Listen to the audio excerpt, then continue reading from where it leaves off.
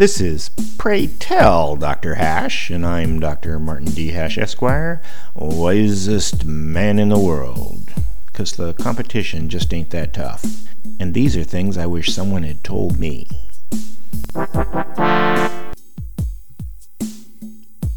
Today's topic: financial concepts. Finance can never get enough review. 1. A psychiatrist could explain economics better than an economist. 2. Imaginary money allows investing for retirement, which is also imaginary.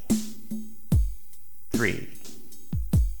There is so much wealth that it distorts what used to be controlled by markets. 4. Lockdowns don't affect productivity because those people weren't productive anyway. 5. Income inequality is good for liberty, but wealth inequality is not. 6.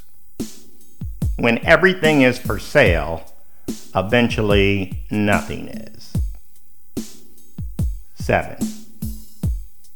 Where does money go when there's way too much of it? 8. Crypto signals the end of an empire. 9. It's easy to give financial advice. Everybody does it.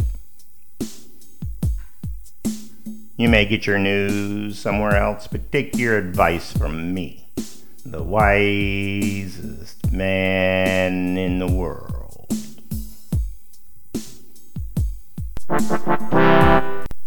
For more, see my website at martinhash.com.